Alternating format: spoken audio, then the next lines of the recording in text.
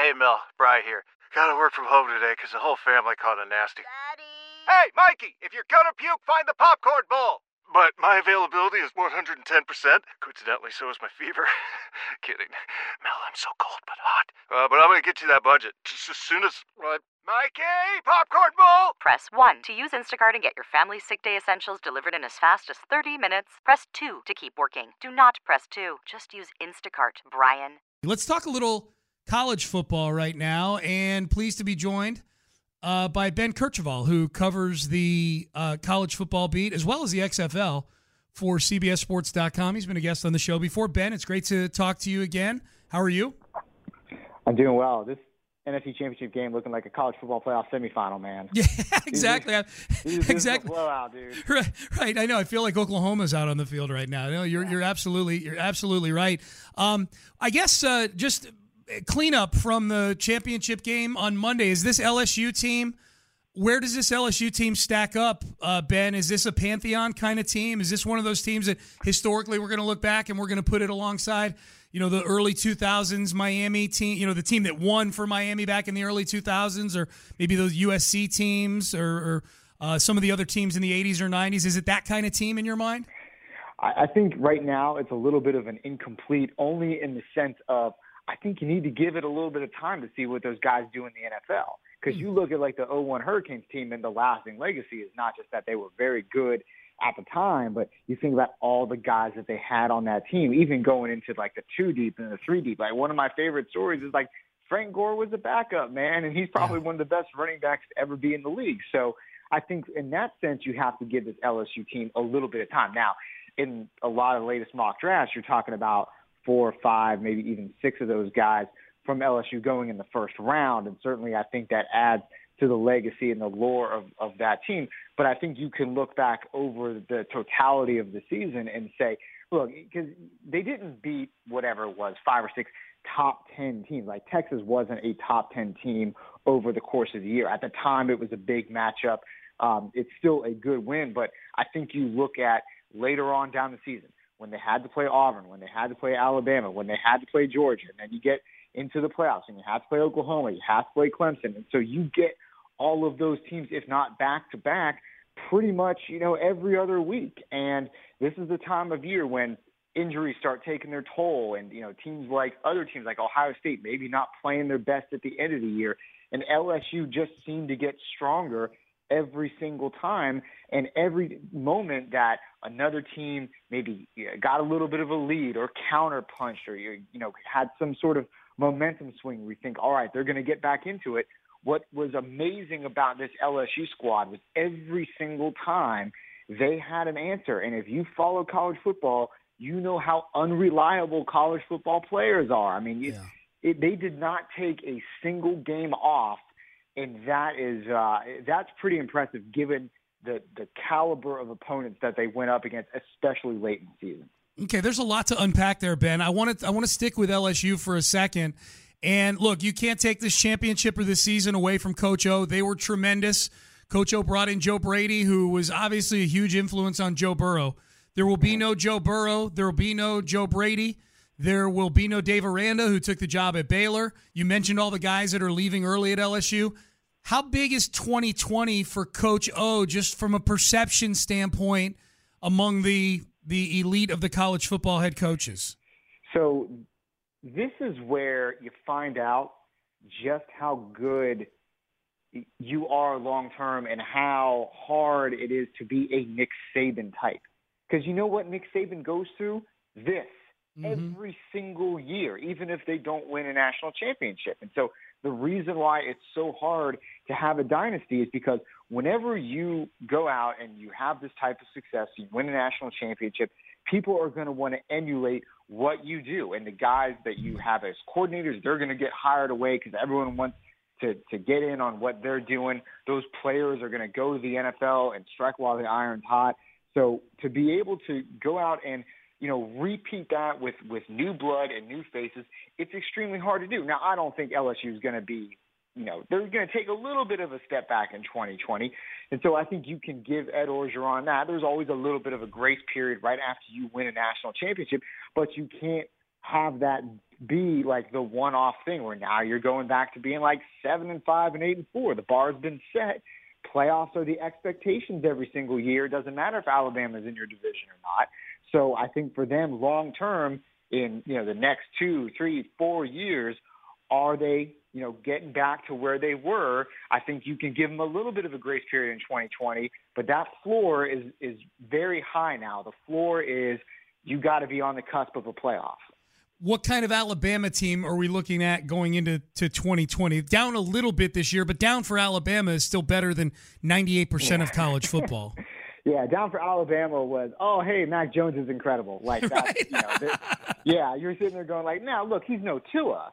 But Mac Jones is very, very good, and I think he's a very capable player. They still have some of those good wide receivers coming back. Damian Harris is not Damian Harris. Najee Harris was a really big win for them.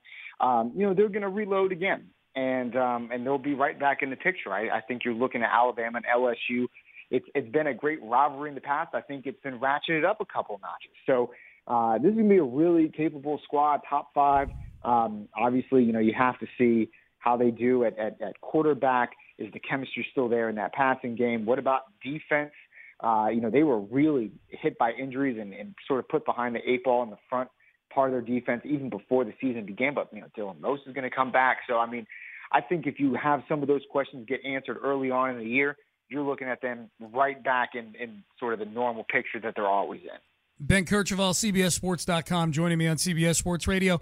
Ben, is Texas ready to take a spot at or near the top of the Big 12? And how important is it for the Big 12 to have a powerful Texas team? Well, they've had a really good, not amazing Oklahoma team over the past few years. They've been able to sort of put their hat on that.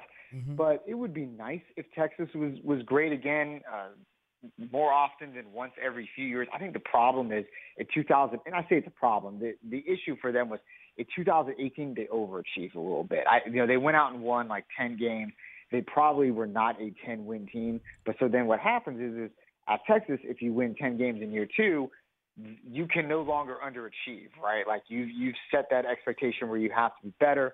I figured they'd take a step back this year. They did a little bit. But, getting Ellinger back helps. I think for them to really be where they want to be, they're recruiting well, but defensively you've got to get better up front. You have to be able to reload so that every single year you're getting those guys who are, day 1, maybe day 2 draft picks. And you can recruit blue chip athletes, but you got to be able to develop them into those types of players. And right now they're kind of like hitting half of that equation. So, and that's, to me, that's sort of an issue with the Big 12 as a whole, is with your blue blood programs, you're recruiting pretty well. You're winning some games, but the difference between you and like an LSU or an Ohio State or Clemson or Alabama is that on the defensive side, even though Big 12 defenses were a little bit better this year than people like to admit, they don't quite have the day 1 NFL dudes lining up in the trenches in their starting lineup. Ben, what do you think of Travis Etienne's decision to go back to Clemson for his senior year? Well, my opinion doesn't matter. It's not the business decision I think a lot of guys in his situation would make. That being said, that's his call. I respect the call. It's not one that I think makes – it's not the one I would have done, but no one's asking me, right? I'm not Travis Etienne. But, I respect him for it. And, oh, no, look at that. Clemson's just, they get Travis Etienne back. So you're sitting there going like, oh, man, they're going to be really good again next year. So good for him. As long as it makes him happy, that's what's most important. Yeah, I'm with you on that. Absolutely. Ben Kercheval, CBSSports.com. Hey, Ben, before I let you go, you cover the XFL as well. We know that season's going to get started here in a few weeks. Which of the new XFL rules, they're all new because it's the XFL, but which of the rules that are a departure from NFL rules, overtime, kickoffs, there's a few others that are mixed in there. Which one are you most anxious to watch play out in person? Well, I'm going to tell you this right now. So I was at a practice for Houston and LA. This was yesterday, and they were going over the new kickoff rules. And I'm just going to let you know right now, that's going to be weird for like 3 weeks. no one's going to be quite sure how to 100% handle that for like the first few weeks. You have to wait until they get the ball before you're allowed to move. The lines are only like 5 or 10 yards apart. It's let me just say this: they had to practice it, and a few guys were standing around looking around like they didn't know what they were doing. So that's going to be a little interesting to watch that unfold over the first 2 or 3 weeks. Let me position that a different way. Are there any of these rules that the XFL is using for overtime or conversions, or you just mentioned kickoffs? There's different punt rules too. Are there any rules that you like that the XFL is doing significantly better than how the NFL does it?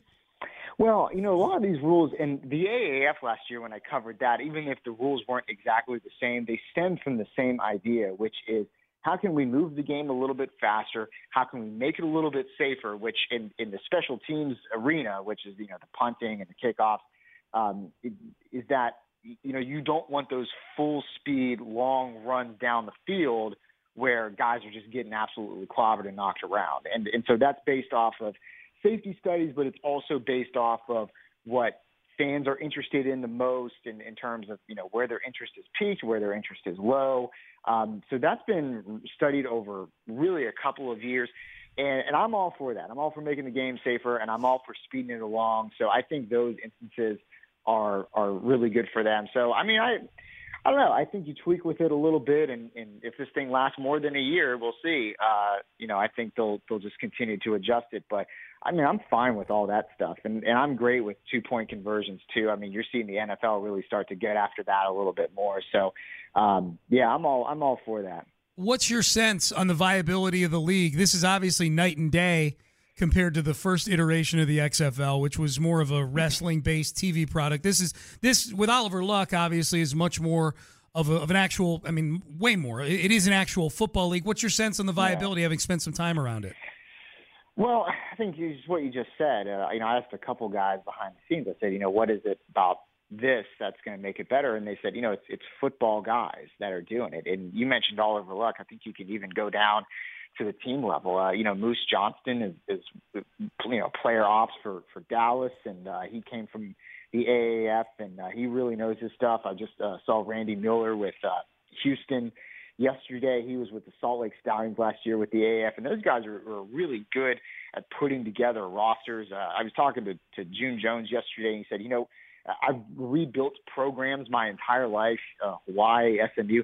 This is the first time I really feel like I'm on a level playing field. So I think the notable difference from the first XFL is exactly what you just said, was you're going from like wrestling entertainment to, okay, it's got to actually be a football product that we're putting out there. Now, the key difference between the XFL and the AAF, they're just very markedly different enterprises. The AAF was, an LLC. They were trying to license a product from a technology standpoint, sell it off, be profitable later on down the road.